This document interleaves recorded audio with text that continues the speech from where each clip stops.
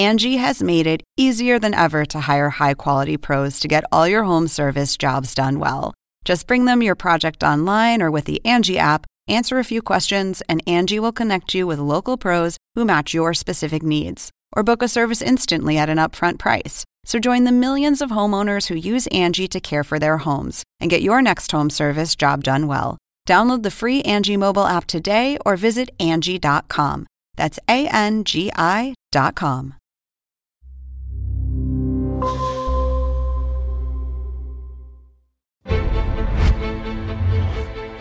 Welcome back to Who's Talking. Like his heroes, our guest has been pushing the boundaries of comedy as the writer, director, and producer of some of the funniest movies and television shows of the past quarter century. And in the process, he's paid tribute to comedy's trailblazers while bringing along the talent of the next generation. I worked a lot on this question, Alex. As I attempted that. Are you always like this?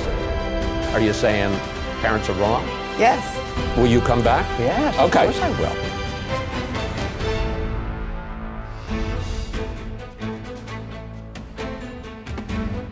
Judd Apatow, I am excited to talk to you. I should say, I have spent more time practicing your name, Tao, not Toe. I mean, you can't know how much stress came into that.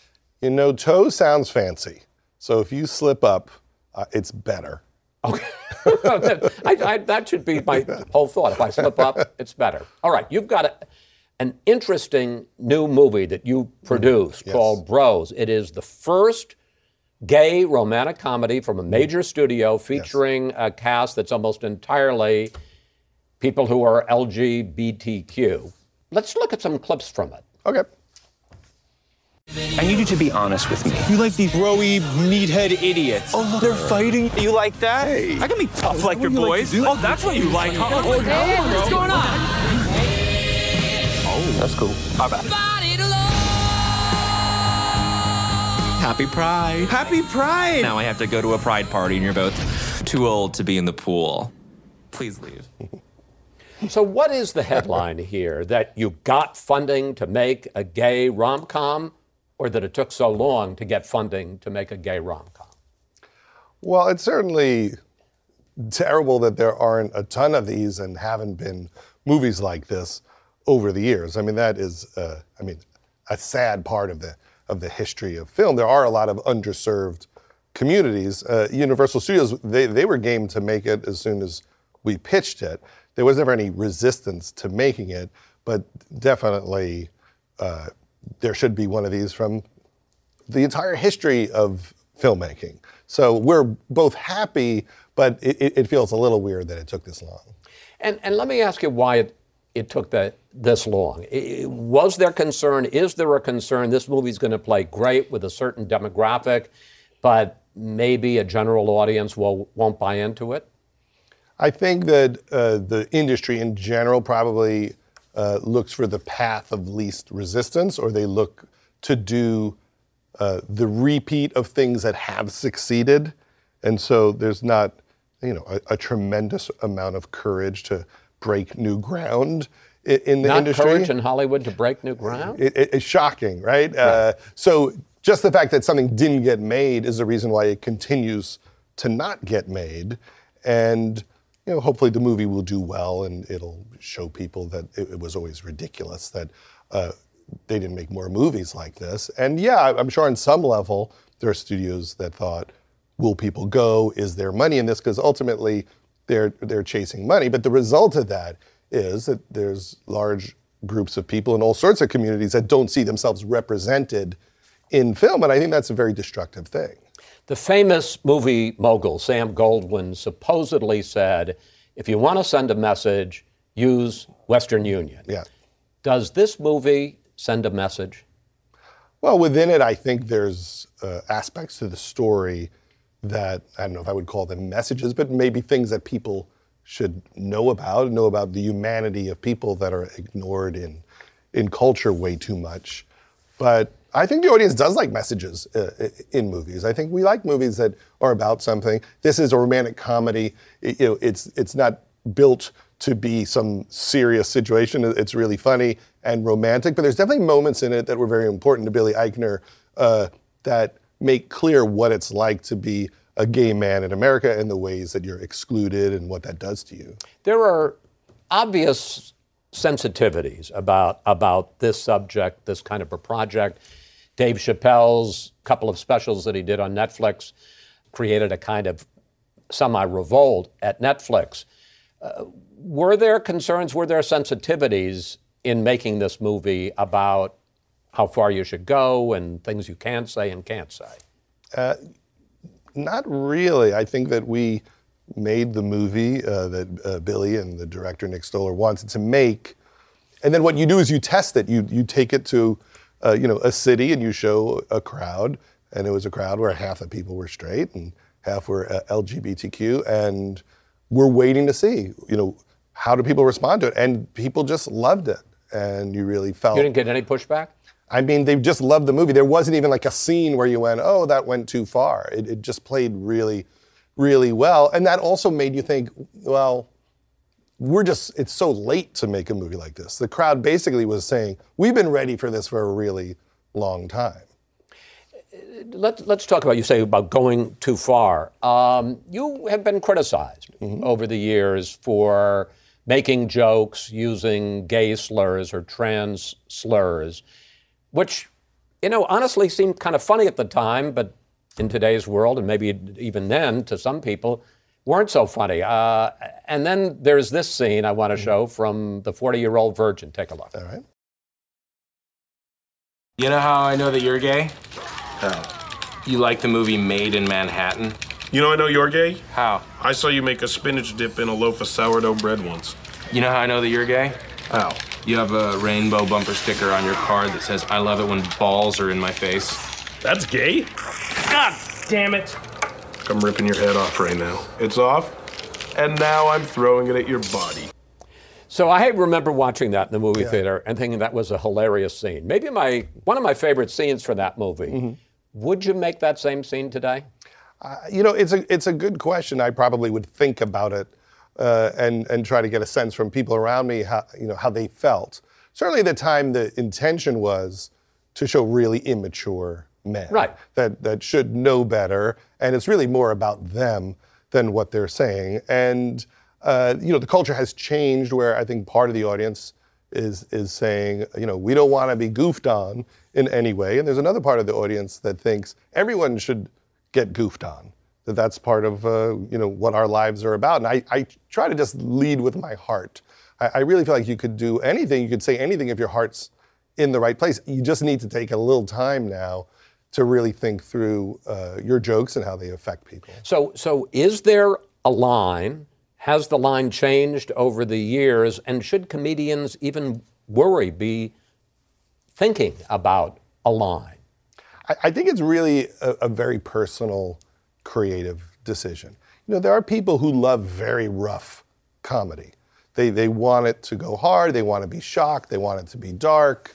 There are other people who want very gentle comedy. It's kind of like music. You might like Metallica, you might like Garth Brooks. Everyone has different taste. And sometimes in the culture, we're forced to watch the taste of the thing that we don't want to hear or see. And so each artist has to decide what they're comfortable with and what they feel is ethical and what serves their creative interests. To me, the difference is, you're sort of saying, well, somebody could do rock and somebody could do classical, but now if you're doing rough comedy and pushing too far, that alleged transgression plays out throughout the entire community. It's not like, well, okay, but this niche can watch it and everybody else can ignore it. No, everybody else becomes aware of it. I think that's what's made it more complicated. In the old days, it might just be in the comedy club, or maybe it's a special that you made a point of seeing, and now everyone chops everything up and they put it on Instagram and they put it on TikTok, and it's just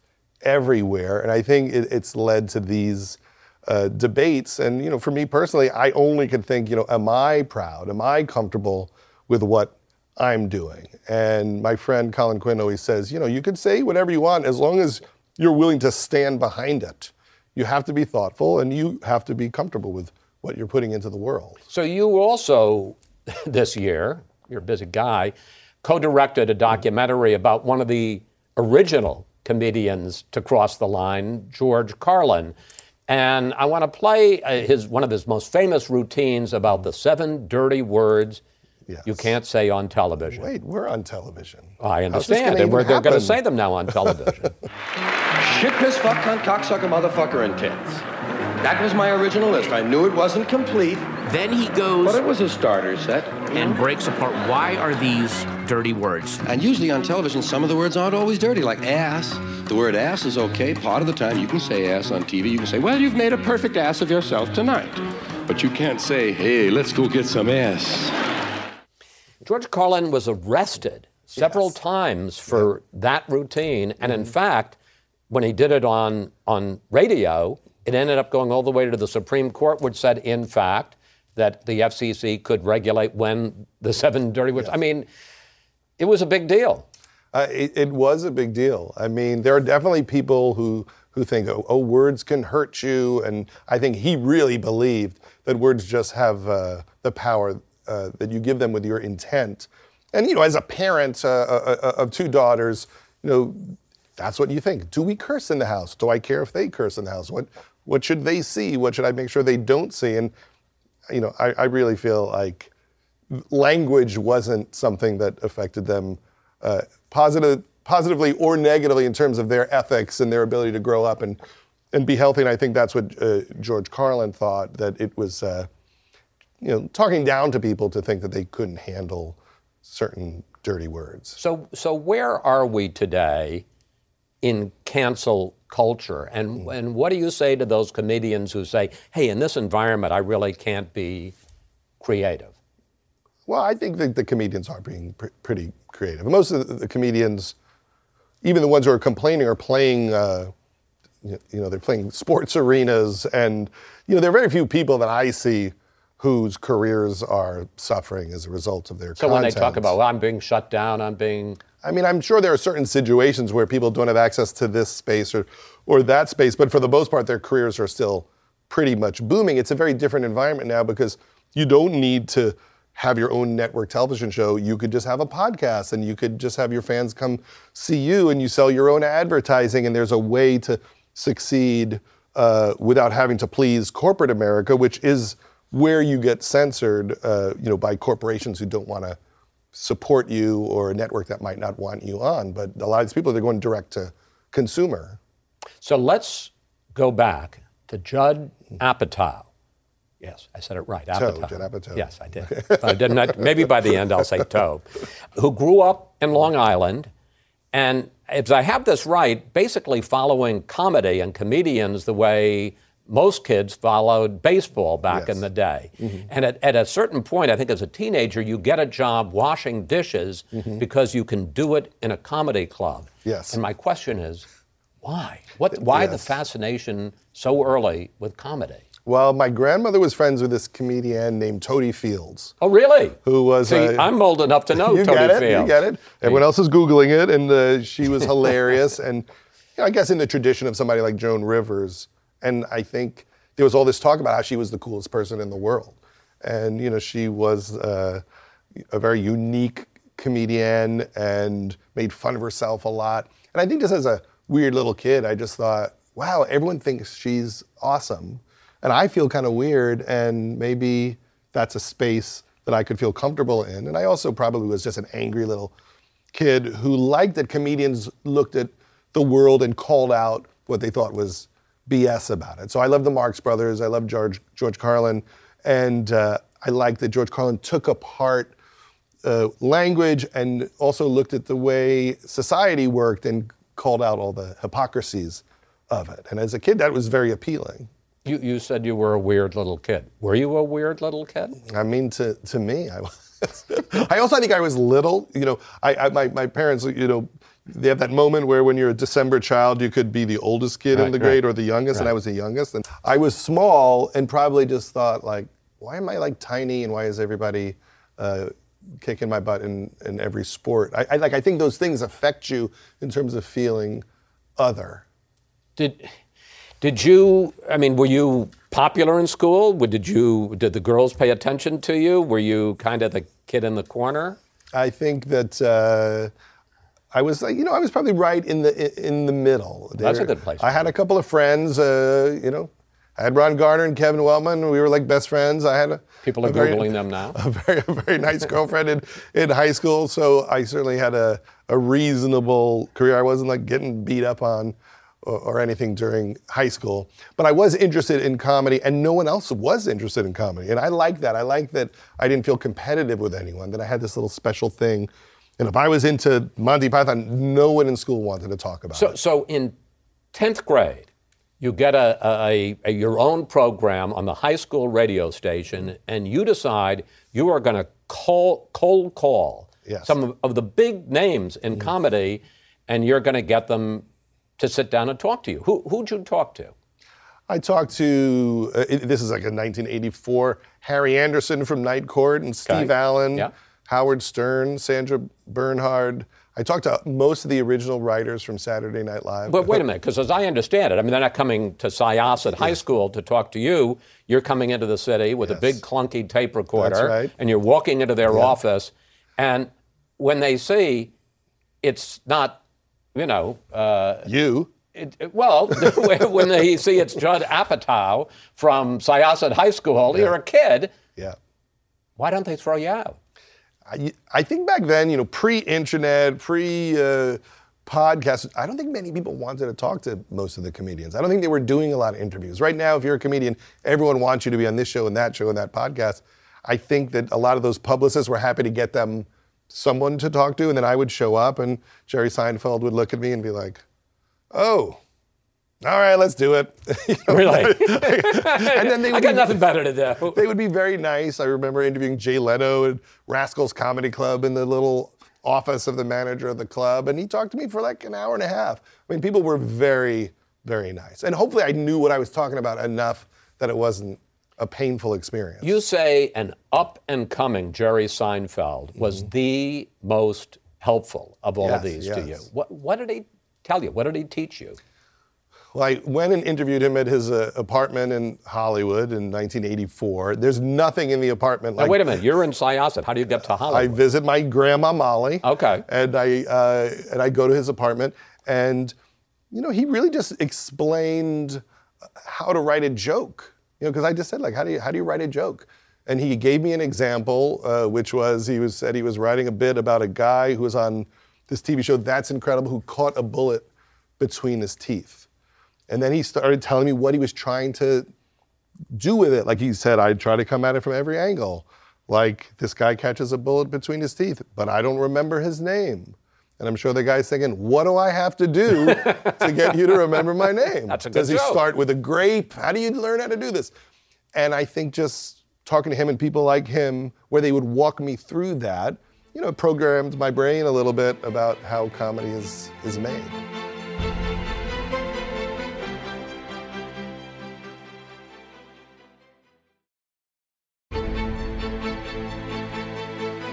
You did stand up, you did Gary Shandling, who you call a mentor, but I want to move on to the first movie that you directed, which was one of my favorites, The 40-Year-Old Virgin. I have to say, if I'm flipping channels and it comes up, I'm in for at least 10 minutes. Okay. There's certain movies like that. My cousin Vinny, I'm in for 10 minutes, particularly if it's a courtroom scene. Here is what I would call, from the 40-Year-Old Virgin, the scene. Okay. Ready? Yep. 1, 2. Oh, cocksucker, motherfucker! You pulled on 2. You pulled on 2. Why did you pull on 3? Sweetie pie hole! Como se llama? No, Kelly Clarkson! 3.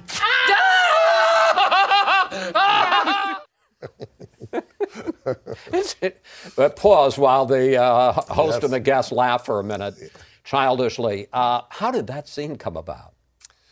We were sitting around. I wrote it. The movie was Steve Carell. It was his idea. And we thought, there should be like a moment where they try to dress him better and get him ready to go dating.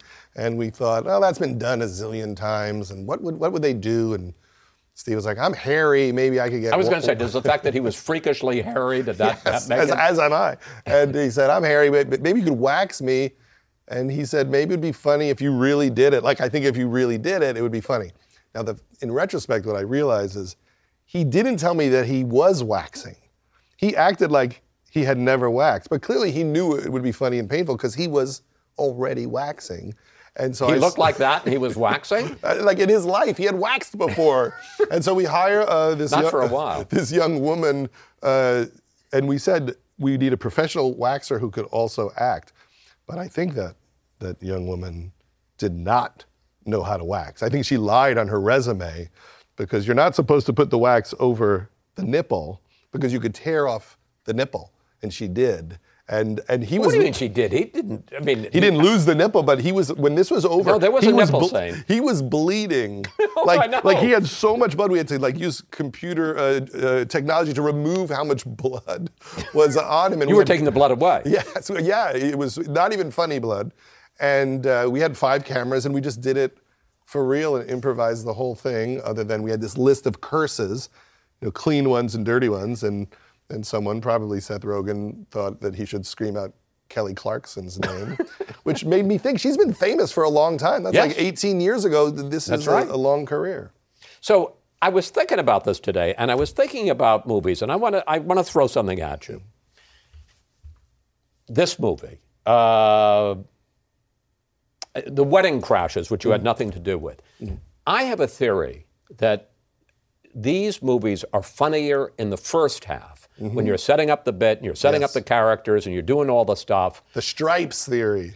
I didn't know this. The movie Stripes. A lot of people say fell apart in the second half. When they go to Germany with the war machine, the urban assault vehicle. It's terrible. Yes. Okay, and I would say that Wedding Crashers, when they leave the Eastern Shore estate, and now he's got to find his way back to the girl. Yes. It falls apart. And I think, frankly, a little bit in Virgin, that when it becomes, is he going to find Catherine Keener or not, it's less funny. Is this just me, or is this a thing?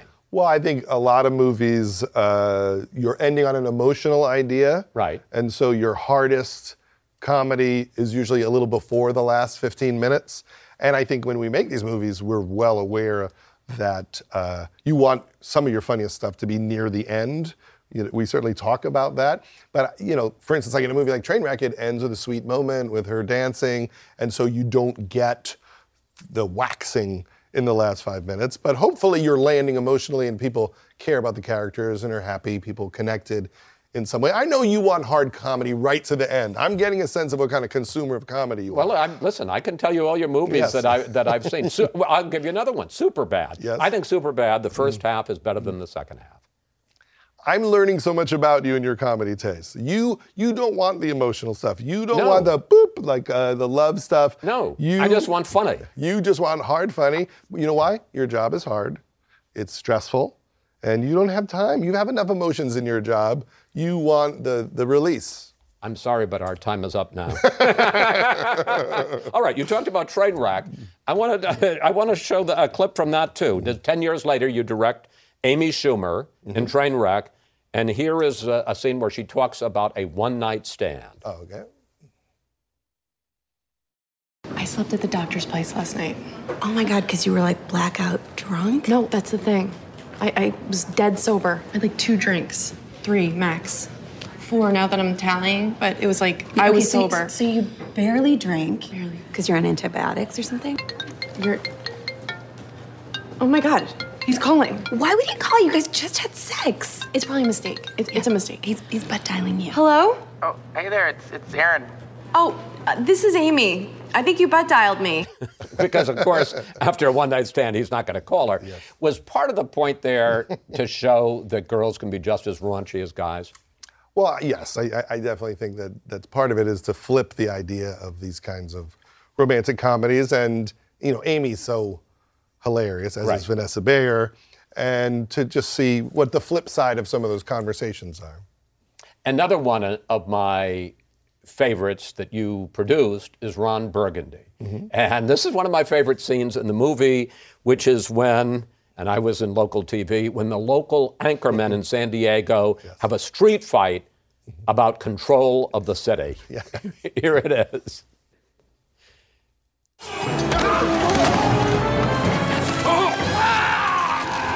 Now I'll be number 1. No, you won't!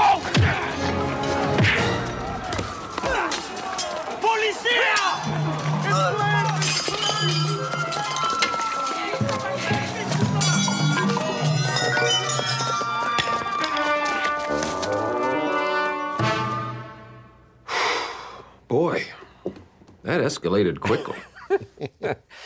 You know, which is a classic scene from that. There's a group of comedians that you've worked with over the years, and Will Ferrell and Ben Stiller and Seth Rogen and Paul Rudd, and they're almost like the Judd Apatow, oh, I said it right again, repertory company. Is part of it that they get the joke? Well, I don't think that they're part of my repertory company. I mean, they're all kind of amazing and have done most of their good stuff without me. But I like them. I mean, it's more like they're people that I'm a fan of them. And I think when you work with people who are great, you just pray you get an opportunity to work with them again. If you work with Will Ferrell, it's the best time of your life. He's so funny and he's a great collaborator, and you just hope that you'll match up again with an idea. And I think that's the case for a lot of people. You meet them and you think, I just hope, this happens one more time. Like that day, it was so hot that day. But us and Adam McKay, the director and the writer of The Will, we just laughed so hard. I mean, I think about that day all the time. I mean, we lit a guy on fire that day. Yes, in fact, that's what they say back in the studio. I think there was a guy we lit on fire. Yeah, and it's so hard to be funny. So when you find someone who's funny, it's like gold. Like, oh my gosh, this person knows how to do it. And so as the years go by, it's a larger and larger group of people. Then there is your personal repertory company. Yes. Your lovely wife, Leslie Mann, and your daughters, Maud and Iris, who you've put in a bunch of your movies. And I'm particularly curious, especially about the girls. Yes. Do they ever go Hollywood on you? Do they go Hollywood on me? No, yes. They hate me if I ever do anything that's Hollywood-like. Like if I ever have any confidence in myself, they will take me down so hard. They could not be less impressed. And how do they take Dad down? Well, like if someone walked up to me on the street and complimented me and said, oh, that movie made me so happy, the second that person walks away, my children will make fun of that person for the next 10 minutes for being so foolish as to think I'm cool in any way. But they don't ever say, Maud doesn't ever say, hey, Dad, this is my scene. Don't cut it, or I don't like the way that I'm lit in this scene. No, she hasn't done that. But what has been fun is, they were in, Knocked Up when they were really little. And This Is 40. And then This Is 40 and Funny People. And now, Maud is on Euphoria and is really doing amazing work. I just worked with Iris on The Bubble. And I think because they've eased into the business, they've really gotten amazing at what they do. And they've been around creative, funny people for a very long time. And I think without rushing them, they've become really strong at their craft. Now, I have 6 children, and none of them are in the news business. And part of that is because I've never wanted any of them to be in the news business, because it's changed a bit over the course of the last half century. You don't have that problem about setting your poor kids up to be in entertainment. Well, I've always just liked it. So there was never a part of me that thought, don't have the fun I'm having. If you can do strong work and get in, to me it seems like a very honorable career choice, and they've worked really hard and have been doing some amazing stuff. So hopefully their careers will continue to blossom. Finally, it has been suggested that you are responsible for Donald Trump becoming president of the United States. How dare you? How dare you?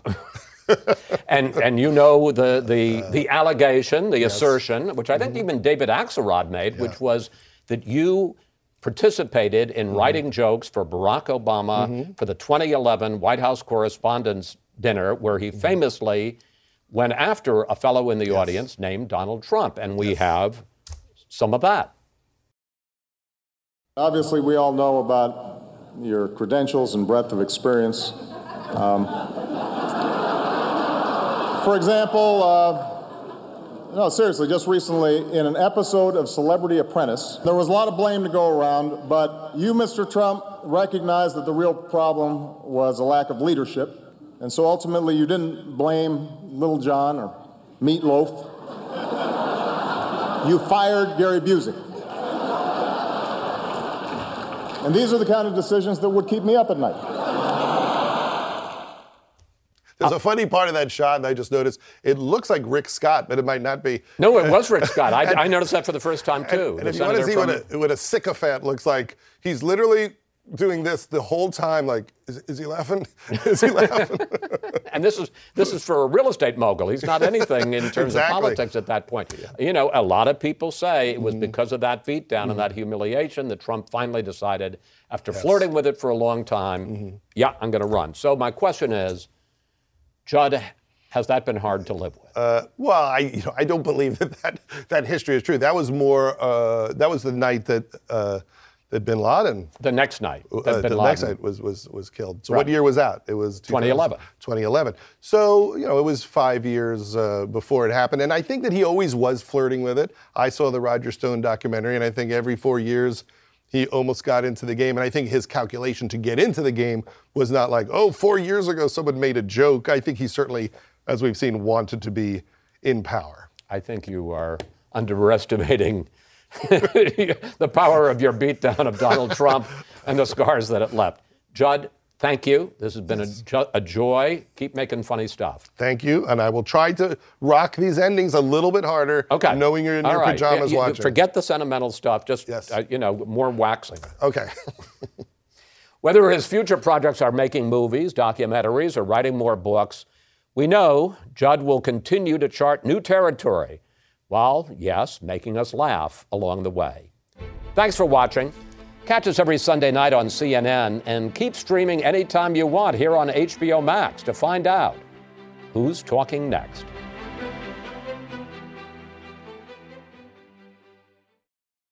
Now streaming exclusively on Max, a new CNN flash doc about the album that has Nashville talking, Call Me Country.